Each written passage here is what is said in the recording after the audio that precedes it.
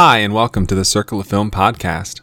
I'm Ryan, and join me as we step into the Box Office Mojo Top 100 yet again in today's episode.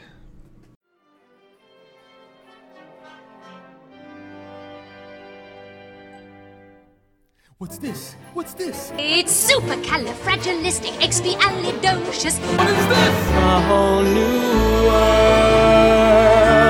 What is this?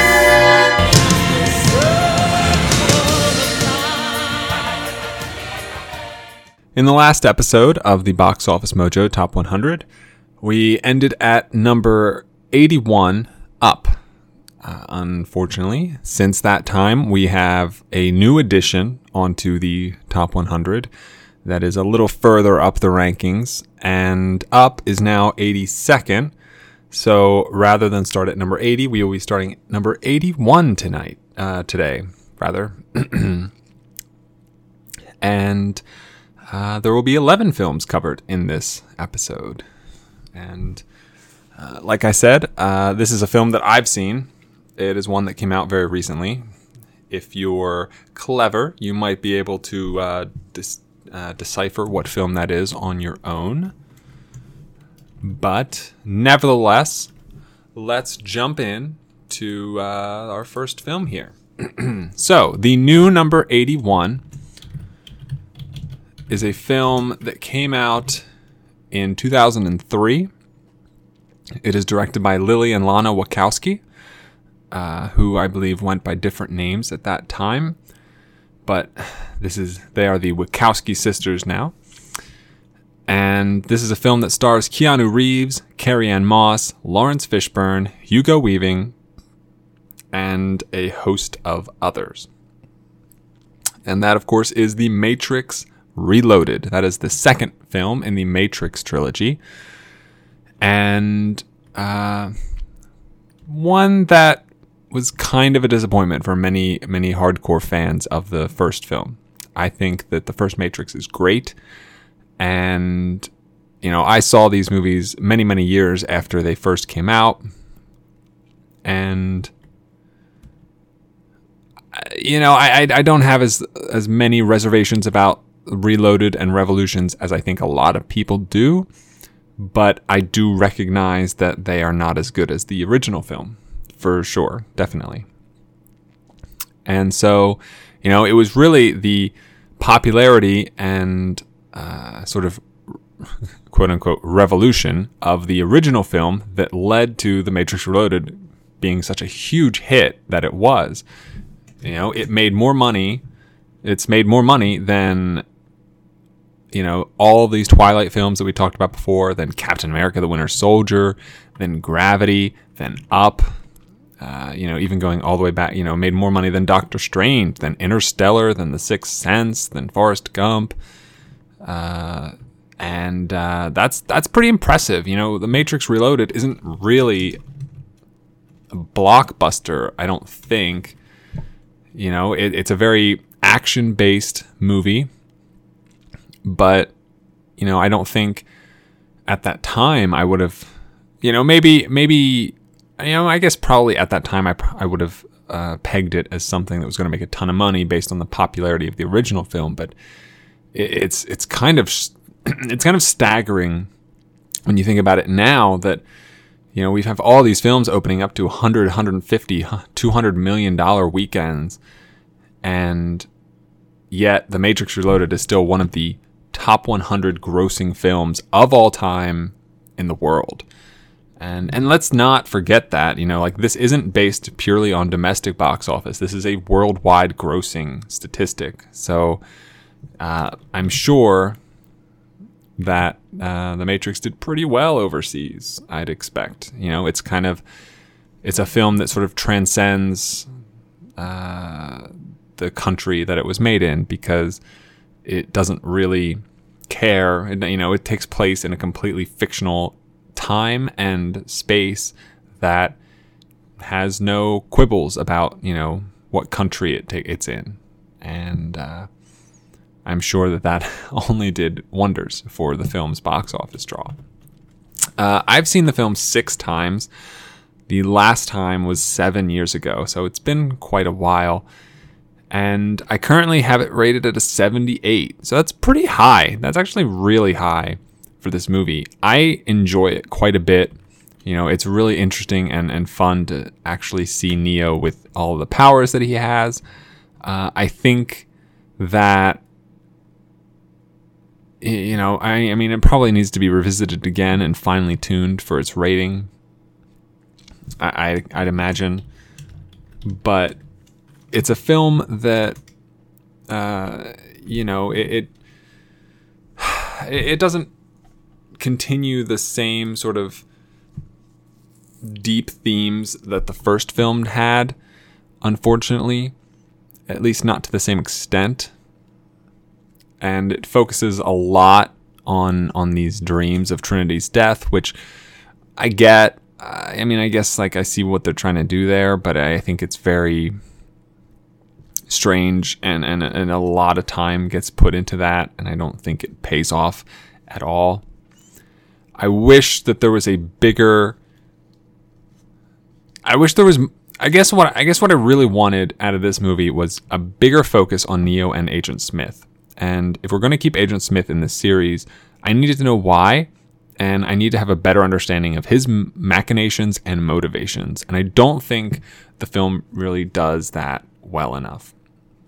Instead, it implements the Keymaker, which I think is a big reason why a lot of people don't like The Matrix Reloaded as much. And I think there were those guys on that. There's that fight on the bus on the buses or cars or whatever with the like tentacle hair guys. They're not tentacle hair. They're just like the long haired people, like albino guys, which is a great action scene, but like really odd in the context of the film and all these different things that like The Matrix Reloaded gets shit on for. And I think it's pretty good.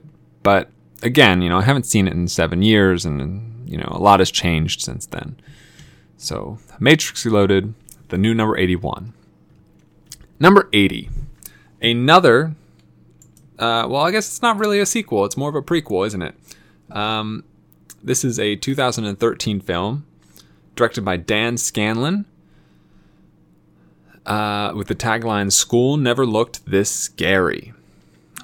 This is an animated film starring the voice talents of Billy Crystal, John Goodman, Steve Buscemi, Helen Mirren, Dave Foley, Charlie Day, Alfred Molina, Nathan Fillion, Aubrey Plaza, Julia Sweeney, Bonnie Hunt, John Krasinski, Frank Oz, John Ratzenberger, Bill Hader, among others.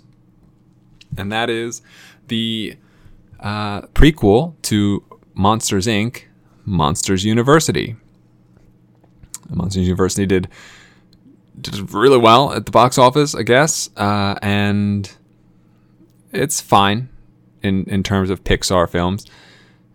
There's some nice moments, and the film really, at points, I think it does a good job of depicting a scare school kind of thing, and I like that. Particularly the sort of origin of why Randall's eyes in the original film are squinty. I loved that realization. But, you know, it doesn't really hold up as well as the original film does. It's not as inventive. It plays for a lot of the same jokes that we've seen in other animated films. You know, Out of Touch Parents, and, you know, they're all just kids, and they have the same voice actors who are now 12 years older. So that's also kind of strange. It's good, you know. I still gave it a pretty solid rating. I gave it 3.5 stars, or approximately a 73. So, you know, I think it's pretty good, but that's not very good when compared to the majority of Pixar's films. You know, there's really no invention, I think, in Monsters University that Monsters Inc. had, that films like Finding Nemo and Toy Story and so many other great Pixar films have had. Up, Wall-E, and so on. And so it's kind of a shame that Monsters University was so rudimentary and pedestrian by comparison. And I'm sure, there's definitely more Pixar films upcoming. I wish this one had not done so well. Personally, I feel like all of these Pixar sequels, Cars 2, Monsters University, Finding Nemo, or Finding Dory, they're doing well, and they shouldn't, because they're not as good as their predecessor, and they are not up to the standards that Pixar has set for themselves. And outside of the Toy Story sequels, we haven't seen a worthy sequel, in my opinion, yet. A lot of people are kind of starting to think that Cars 3 might have something more to it. I'm one of those people. I've seen the trailer. It looks a little grittier than 1 and 2. So, again, it's Pixar, so they have the capacity to pull off anything, I think. But Monster University for me was not ideal. And, very good Pixar is fine for me. That's all. It's just fine. So it's number 80, Monsters University. Number 79 is a live-action film from 2005, directed by Andrew Adamson, and starring William Moseley, Anna Popplewell, Skander Keynes, Georgie Henley, Liam Neeson, Tilda Swinton, James McAvoy, Jim Broadbent, and others. There's probably a reason you don't recognize those first 4 names, as they are relative unknowns who play the siblings Lucy, Edmund, Susan, and Peter in the Chronicles of Narnia, The Lion, the Witch, and the Wardrobe. I know for sure that I was very excited for this movie to come out. I loved all of the Chronicles of Narnia when I was a kid, and it's just a magical world, and I think the stories are really interesting and well written and do a lot of cool things. And so when I went and saw the movie, actually I probably didn't go to see it. I probably saw it at home for the first time. For me, it had that magic. It was still bringing apart, it was representing all the things that I expected it to in the movie from the book that I'd read. And, you've got Liam Neeson for the voice of Aslan, which I think is perfect. Tilda Swinton is one of the most magnificent creatures to have ever lived, in my opinion. And she plays a phenomenal white witch. And I think all the kids are okay. I wasn't super upset by any of them. I think, what is it? Anna Popplewell, who plays Susan, Lucy. Yeah, Anna Popplewell, I think, was my favorite of the kids. She's the older of the sisters. And yeah, I think it's a pretty fair adaptation of the movie, or of the book. It doesn't really stray very far, and it really does, I don't know, just it gave me the same impressions of this world, of the Chronicles of the Narnia world, that I got from the books. And it's a shame that they haven't made all of the books, in my opinion. We have 3 Chronicles of Narnia movies, and, I think this is the best one of the 3, and I rated it quite high. It has 4 stars for me. Let's see, Prince Caspian. So I've seen it twice, and I gave it an 81. So it's a low 4 stars, but it's still a 4 stars for me. You just got that same sort of vibe that I get from, it's not as potent a world building film as, say, Lord of the Rings or the better of the Harry Potter movies, for example. But, it in and of itself, I remember the trailer being like very immersive, and the effects were really good given that it was 2005. I'm pretty surprised that it did so well as the first film of the Chronicles of Narnia that came out. But unfortunately, it did not receive the praise that it needed to really, I guess, kick the rest of the series into high gear. I don't think that Prince Caspian or any of the other Narnia films ever show up, or The Voyage of the Dawn Treader. I don't think any of the other ones like show up in this top 100. So, I guess the desire just wasn't there, unfortunately, which is a shame. I think just it's a shame. So that's number 79, The Chronicles of Narnia, The Lion, the Witch, and the Wardrobe. Number 78 is a 2016 film that got a lot of hate when it came out last year. Directed by David Ayer. This is a film that stars Will Smith, Jared Leto, Margot Robbie, Joel Kinnaman, Viola Davis, Jai Courtney, Jay Hernandez, Adewale Akinnuoye Agbaje, Cara Delevingne, Ike Barinholtz, Scott Eastwood, Common, Karen Fukuhara, David Harbour, among others. And that is The Worst Heroes Ever, Suicide Squad. From DC Comics comes the Suicide Squad, an anti-hero team of incarcerated supervillains who act as deniable assets for the United States government, undertaking high-risk Black Ops missions in exchange for commuted prison sentences. This is the Oscar-nominated, Academy Award-winning Suicide Squad. Won for makeup, which I'm okay with. I don't have a horse in that race. And this thing exploded, had a huge opening weekend, and then kind of did the Batman v Superman thing where it just crashed and burned after that. But it made so much money early on that it's on the list. It's number 78.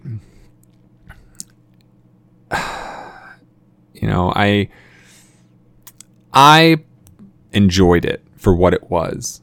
It's, the first 45 minutes are like just back to back to back music videos, and then it becomes sort of a rudimentary action film with kooky characters that don't get enough storyline, a very standard villain, and twists for no reason other than to be twists, and character inclusions that really shouldn't be there. We didn't need the Joker to be in this movie. I don't mind the Batman in this movie, as he was only in like a flashback for Harley Quinn. And the filming style, I don't mind David Ayer. I think he's a good director. And I understand that there was a lot of studio involvement apparently. And they gave the people who cut the trailer the keys to the film essentially, and just let them edit the film. So the amount of input that David Ayer had in the final product, I don't know. But even still, there's a scene, it's in the trailer, where Deadshot, Will Smith, is like standing on top of a car, firing a gun at presumably bad guys. Deadshot's power is that he can like shoot the wings off a fly from hundreds of thousands of feet away or whatever. He doesn't miss, which is cool. And be nice to see him in action. Doesn't really do anything for us though if we're watching him while he's shooting things. Like, I don't understand. Like, it makes no sense. You've got a Deadshot guy, and rather than show him like pinpoint headshotting all these people, or like, how cool would it be? You set up the scene, you've got Will Smith on top of a car, you got the bad guys around a corner, come out of somewhere, whatever. We know that we get an establishing shot that shows how far away they are. And then he starts picking them off. We zoom in on the bad guys, close-ups, and you just see bullets entering eyes, entering orifices, entering this, that, and the other thing. And like You know, maybe one guy's got a mole on his face or a bruise or like some distinguishing mark, and the bullet just pierces that exact point. Like, how cool would that be? Instead, the camera just kind of pans around Will Smith as he fires his gun at who the fuck knows what, you know? And that's kind of a great representation for this film. It has a great idea at the center of it and squanders it at as many turns as possible. The best parts about this movie, Will Smith, I think, is a good Deadshot. Margot Robbie is a great Harley Quinn. And you know, most of the characters are fine outside of them. You know, Jay Hernandez, Cara Delevingne, Jai Courtney, Viola Davis, Joel Kinnaman. They're take them or leave them. I don't care. They're okay. They look the part, I suppose, but they don't. I don't know if it's the material or the editing or the direction or the notes that they were given or what it was, but somewhere along the line, it just doesn't click. You know, and you look at the Marvel properties, 9 out of 10, 19 out of 20, 49 out of 50 times, the casting is on point and the performances reflect that. You know, you can even look at, like, even if you just look at the Iron Man films by themselves, Sam Rockwell is fantastic in them. Jeff Bridges is fantastic. You got Gwyneth Paltrow is fantastic. Jon Favreau is fantastic. And these are all like side characters. The Suicide Squad, these are the main characters, and they're like, okay, I guess. And, you know, that's a problem. And, you know, I'm certainly not the person to ask for how to fix the movie completely, but there are a lot of people out there that, you know, have a lot of better ideas than what we actually got. And so I do want to rewatch this movie. You know, I was kind of riding the wave of it when it first came out, and I don't think I was as disappointed as I should have been, if that makes sense. You know, I gave it 3 stars. I think I gave it like a 69, and I think that's way too high, but I'm not sure how low to drop it, and so I have to watch it again to figure that out. So that's Suicide Squad, number 78. Moving on, number 77 is an animated film released in 2012, directed by Eric Darnell, Tom McGrath, and Conrad Vernon. So 3 directors for this movie. And that is the Madagascar 3, Europe's Most Wanted. So the Madagascar films, I think, are a good comparison, make a good comparison to the Ice Age movies. So Ice Age movies, the first Ice Age I thought was pretty good. And I think subsequent Ice Age films have gotten progressively worse. And I haven't even seen the most recent Ice Age. On the other hand, I think the Madagascar films started out okay and got progressively better. Including Penguins of Madagascar. And I don't know if it's just these voice actors coming into their own with these characters, or if it's something to do with just, I don't know. I think the films get wackier and wackier, but somehow they manage to contain what's going on into a cohesive narratives. I mean, they're not like, you know, they're not without their plot holes, but, you know, they're films that I can follow. They're films that are entertaining, and I think they just get more and more entertaining as they kind of push the limits further and further with each one. So starring the voice talents of Ben Stiller, Sacha Baron Cohen, David Schwimmer, Frances McDormand, Chris Rock, Jada Pinkett Smith, John DiMaggio, Cedric the Entertainer, Jessica Chastain, Bryan Cranston, Martin Short, and Paz Vega. Madagascar 3, you know, these four guys, so the hippo, zebra, lion, and giraffe, still trying to get back to New York and their zoo. And then with the thinnest of plot threads, they refuse to go back because they don't have the 4 penguins with them. And in this movie, they are eventually joined by the penguins and the lemurs from the first Madagascar movie and some monkeys, and they're stuck in Europe and they're being chased by animal control and everything's going crazy and nothing makes any sense. And so it's just, I don't know, there's just so much going on in this movie. Like, they're in a circus, I think, at one point, and there's a thing from Chris Rock's character, the zebra, Melman, Alex, Marty. Chris Rock plays Marty the zebra, and it's like there's a tune that he like hums or whatever that like I get stuck in my head all the time. I won't risk burdening you with it because it is very, I don't know, it depends who you are, but I find it equal amounts funny and annoying, so I won't risk it. So Madagascar 3. So this is a film I gave a 74.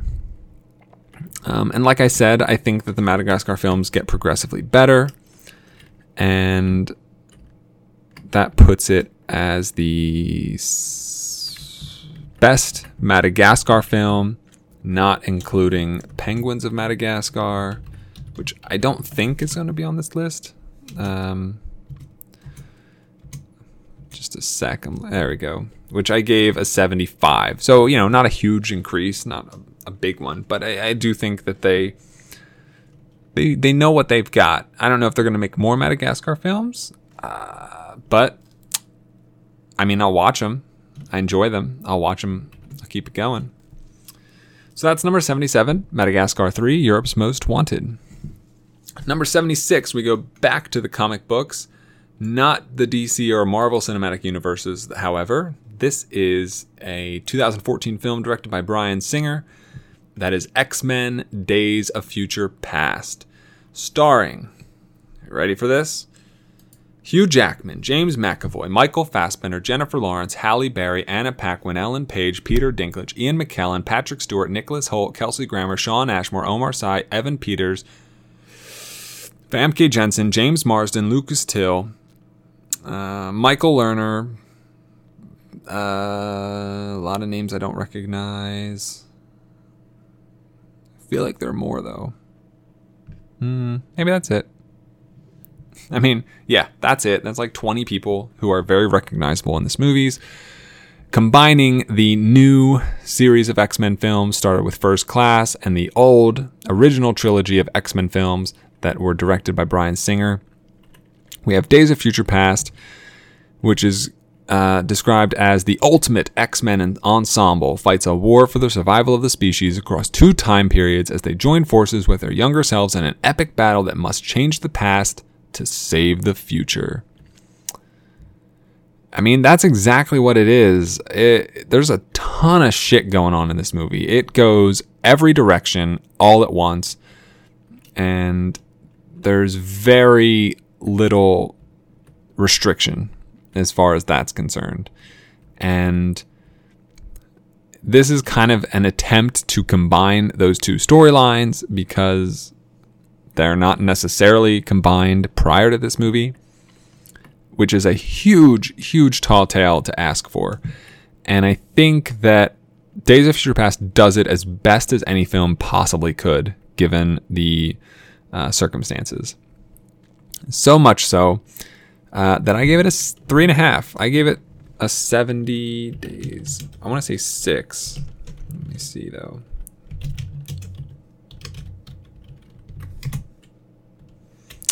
$78. I give it a 78.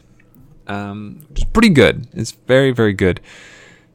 But it's not my favorite X-Men film.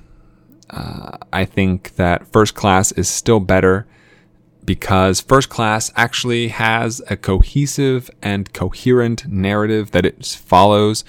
It tells a good story that doesn't leave you confused and wondering what's going on.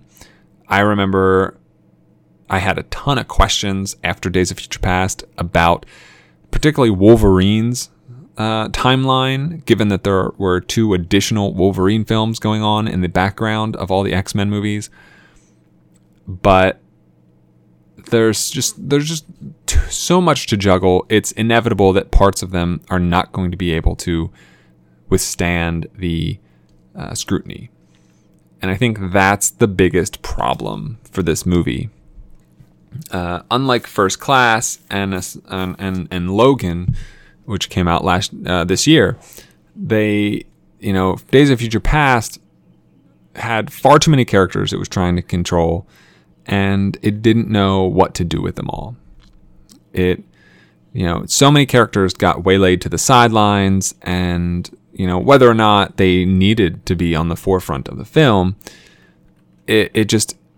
we had learned so much about all of them that it's difficult to, do we have to sit back and let Mystique and Wolverine and Magneto and Professor X run the show again and again and again and again and again and again and again and again and again? How often are we going to do this? Can we branch out and discover new characters, or give other characters the time to shine?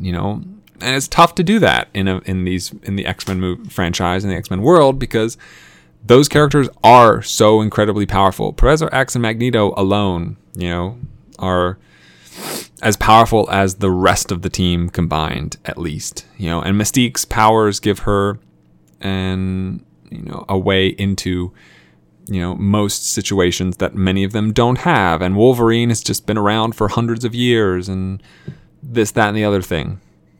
So I understand why these are the characters at the forefront of all these movies.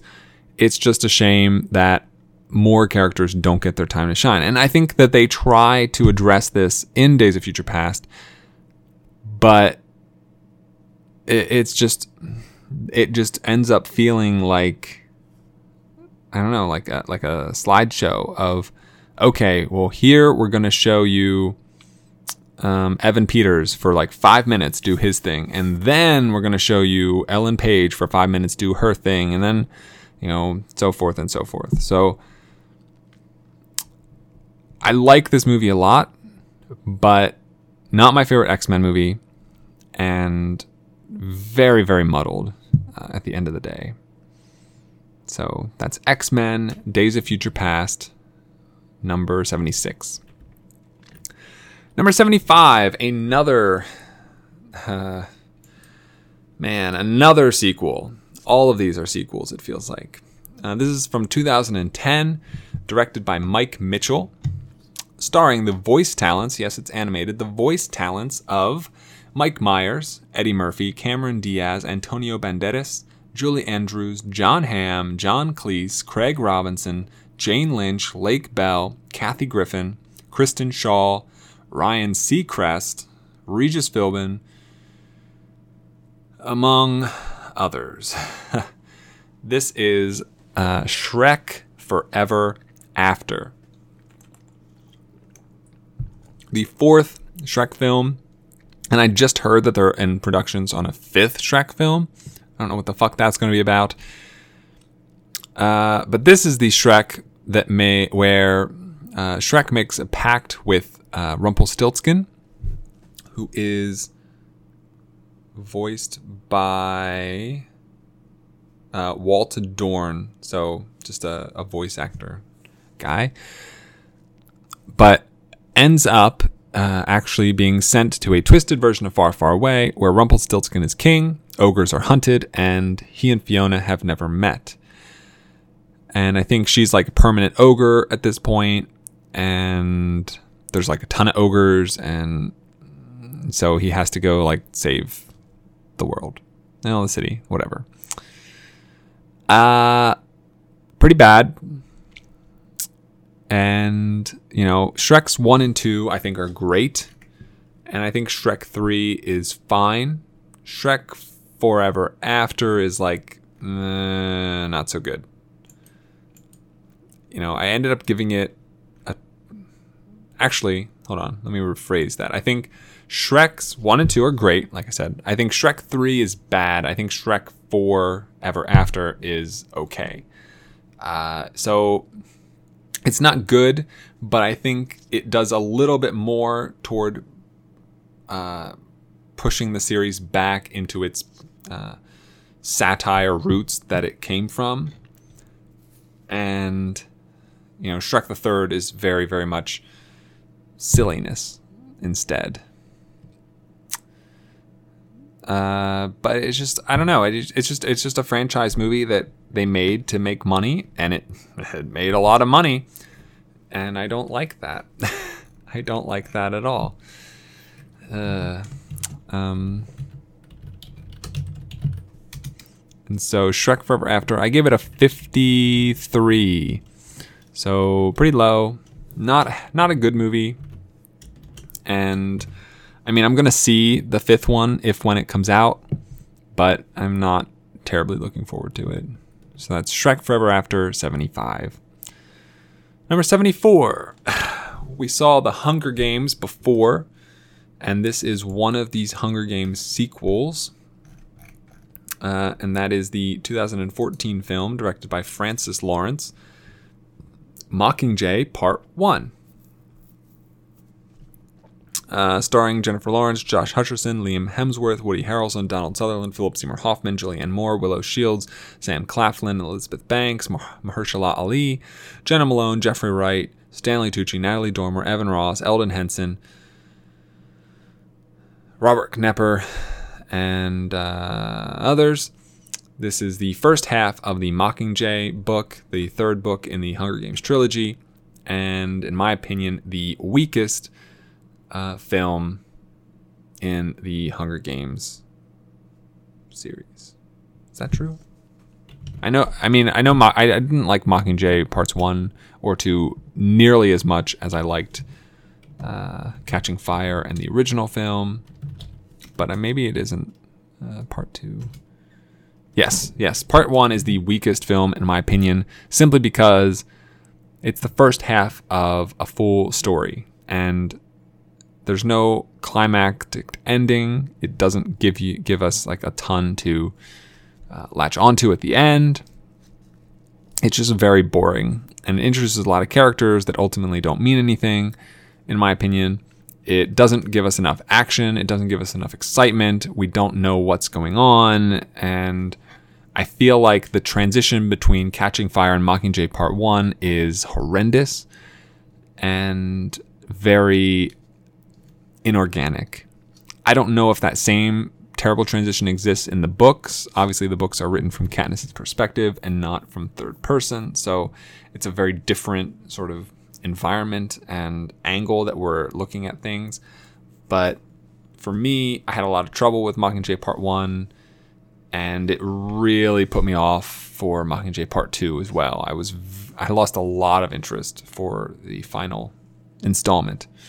I gave Mockingjay Part 1 a 66, so while it is quite boring and underwhelming, it still has all of these characters that we've grown to enjoy and like and root for, and it furthers the story in enough of a capacity that it's not bad, and it's somewhat good.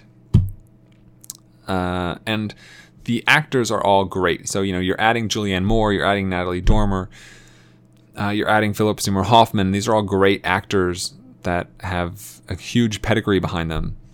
And while what they're doing isn't stellar, it is at least furthering the story to a point where Mockingjay Part 2 can swoop in and sort of round everything off, which is, I assume, what they intended to do based on the model put forth by the Harry Potter books and movies. Unfortunately, I don't think it played out quite so well. And that's a shame, because the first 2 films are great, in my opinion. It's a shame. I wish they had done a lot better work with Mockingjay. So that's number 74, The Hunger Games, Mockingjay Part 1. Number 73 is not a sequel, but we saw the sequel to it earlier on this list. This is a 2012 film directed by Mark Webb, starring Andrew Garfield, Emma Stone, Rhys Ifans, Dennis Leary, Martin Sheen, Sally Field, Irfan Khan, Campbell Scott, and others, and that is The Amazing Spider-Man. So we already talked about The Amazing Spider-Man 2. Big letdown from this movie. Not that this movie is amazing, but it's very good. And it does a good job of introducing us to a new Spider-Man, played by Andrew Garfield, who is a good Spider-Man, better than Tobey Maguire. It introduces us to Emma Stone as Mary Jane, who I think was a great Mary Jane. I thought they really cast her quite well. I'm sorry. Kirsten Dunst played Mary Jane. This is Gwen Stacy. Same thing. I think Emma Stone played a great Gwen Stacy. They cast her really well. And there's only like one villain in this movie, and that's Rhys Ifans as like the lizard thing. And it's good because there's only one villain, and we don't need more than one villain unless the second villain isn't actually a villain and it's more like character drama. We need an external and an internal conflict, not 5 external conflicts. Spider-Man 2, or Amazing Spider-Man 2. And yeah, I don't know. There's not too much else to say. It's so I guess let me see. Spider-Man. The Amazing Spider-Man got so I gave The Amazing Spider-Man a 76. And that puts it at the second best Spider-Man movie I've seen. So I think the best Spider-Man movie is Spider-Man 2, Tobey Maguire. I think this is better than the original Spider-Man film, but not by too much. They both this and Spider-Man are rated 3.5 stars, somewhere in the 70s. And it's a shame. If Andrew Garfield at the time, this is 5 years ago now, didn't have the dramatic chops and internal conflict chops to play Peter Parker's side of this character at the time. I think he would now, but he's a little old now. He was probably too old then.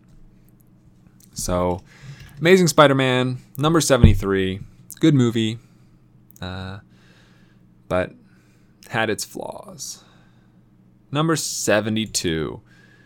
Movie I wish wasn't on this list. I mean, I wish a lot of these weren't on this list, to be honest, but we have to talk about it anyway. This is a movie that came out in 2006, directed by Ron Howard, starring Tom Hanks, Audrey Tautou.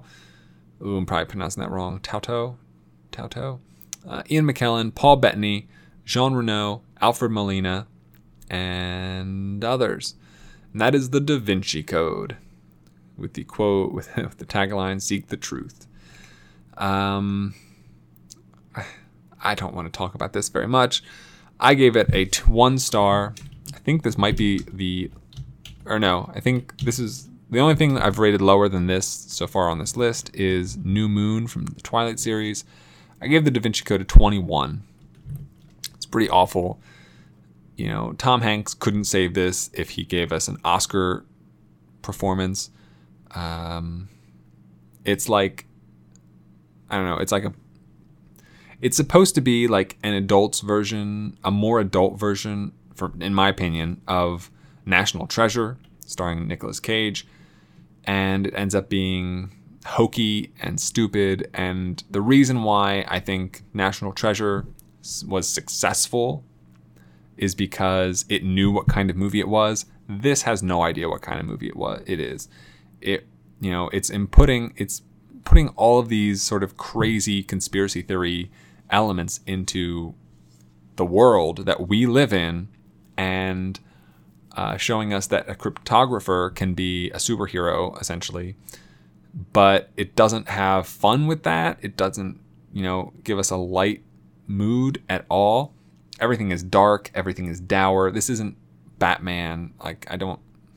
He's not Batman. He's just a guy. And it's Tom Hanks. He's not an action star. And yet, everything is, fast-paced, has to be done immediately. I even, in Inferno, I think he was, doing stunts and shit like that. I don't get it. I think Ron Howard completely misses the mark with these movies. So, The Da Vinci Code, number 72, no thank you.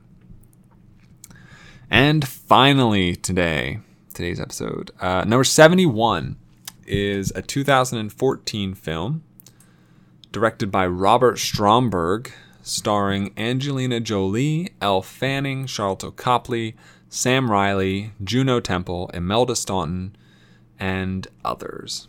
And that is the classic character of Maleficent, based on the iconic villain from the 1959 Disney classic Sleeping Beauty. This tells the story of a beautiful, pure-hearted young woman. Maleficent has an idyllic life growing up in a peaceable forest kingdom, until one day when an invading army threatens the harmony of the land. Maleficent rises to be the land's fiercest protector, but she ultimately suffers a ruthless betrayal, an act that begins to turn her heart to stone. Bent on revenge, Maleficent faces an epic battle with the invading king's successor and, as a result, places a curse upon his newborn infant, Aurora.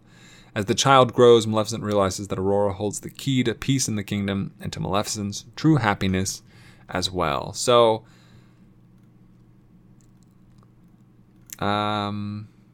yeah, this one got a lot of flack. I think it's I think it's kind of bad, but it's not awful. It has a 3.0 average on Letterboxd, and I gave it 2 stars. So it's bad, but it's not awful. I gave it a 45. It has a 48 on Rotten Tomatoes.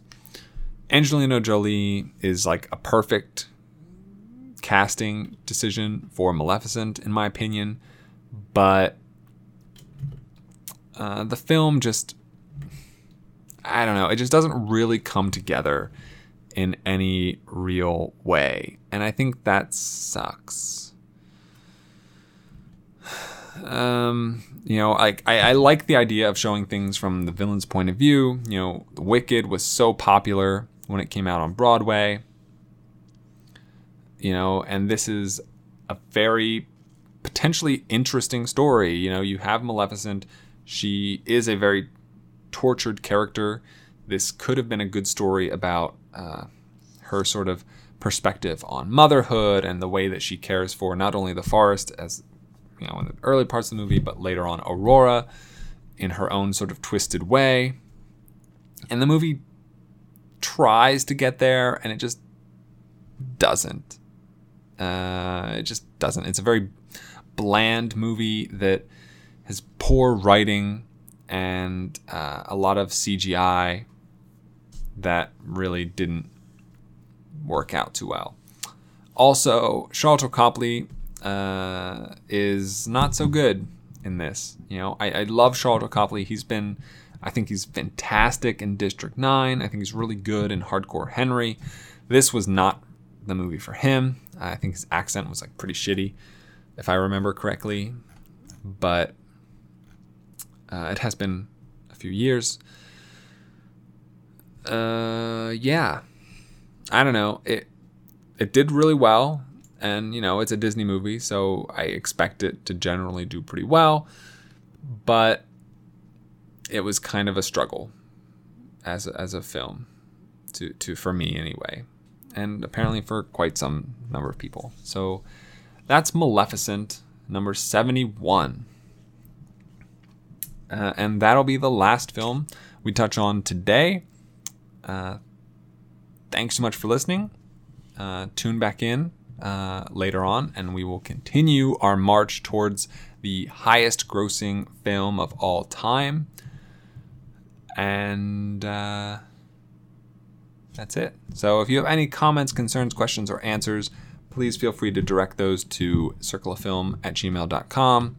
Always happy to receive any sort of email from anybody. Or if you are interested in the Circle of Film Awards or the Scavenger Hunt Superlatives or previous episodes or anything else about me or the spreadsheet, you can head over to circleoffilm.com, where that should answer most of, if not all of, your questions. Thank you so much for listening. And as always, have a week. So long, farewell, I'll be to say goodnight. I know she'll never leave me, even as she fades from view.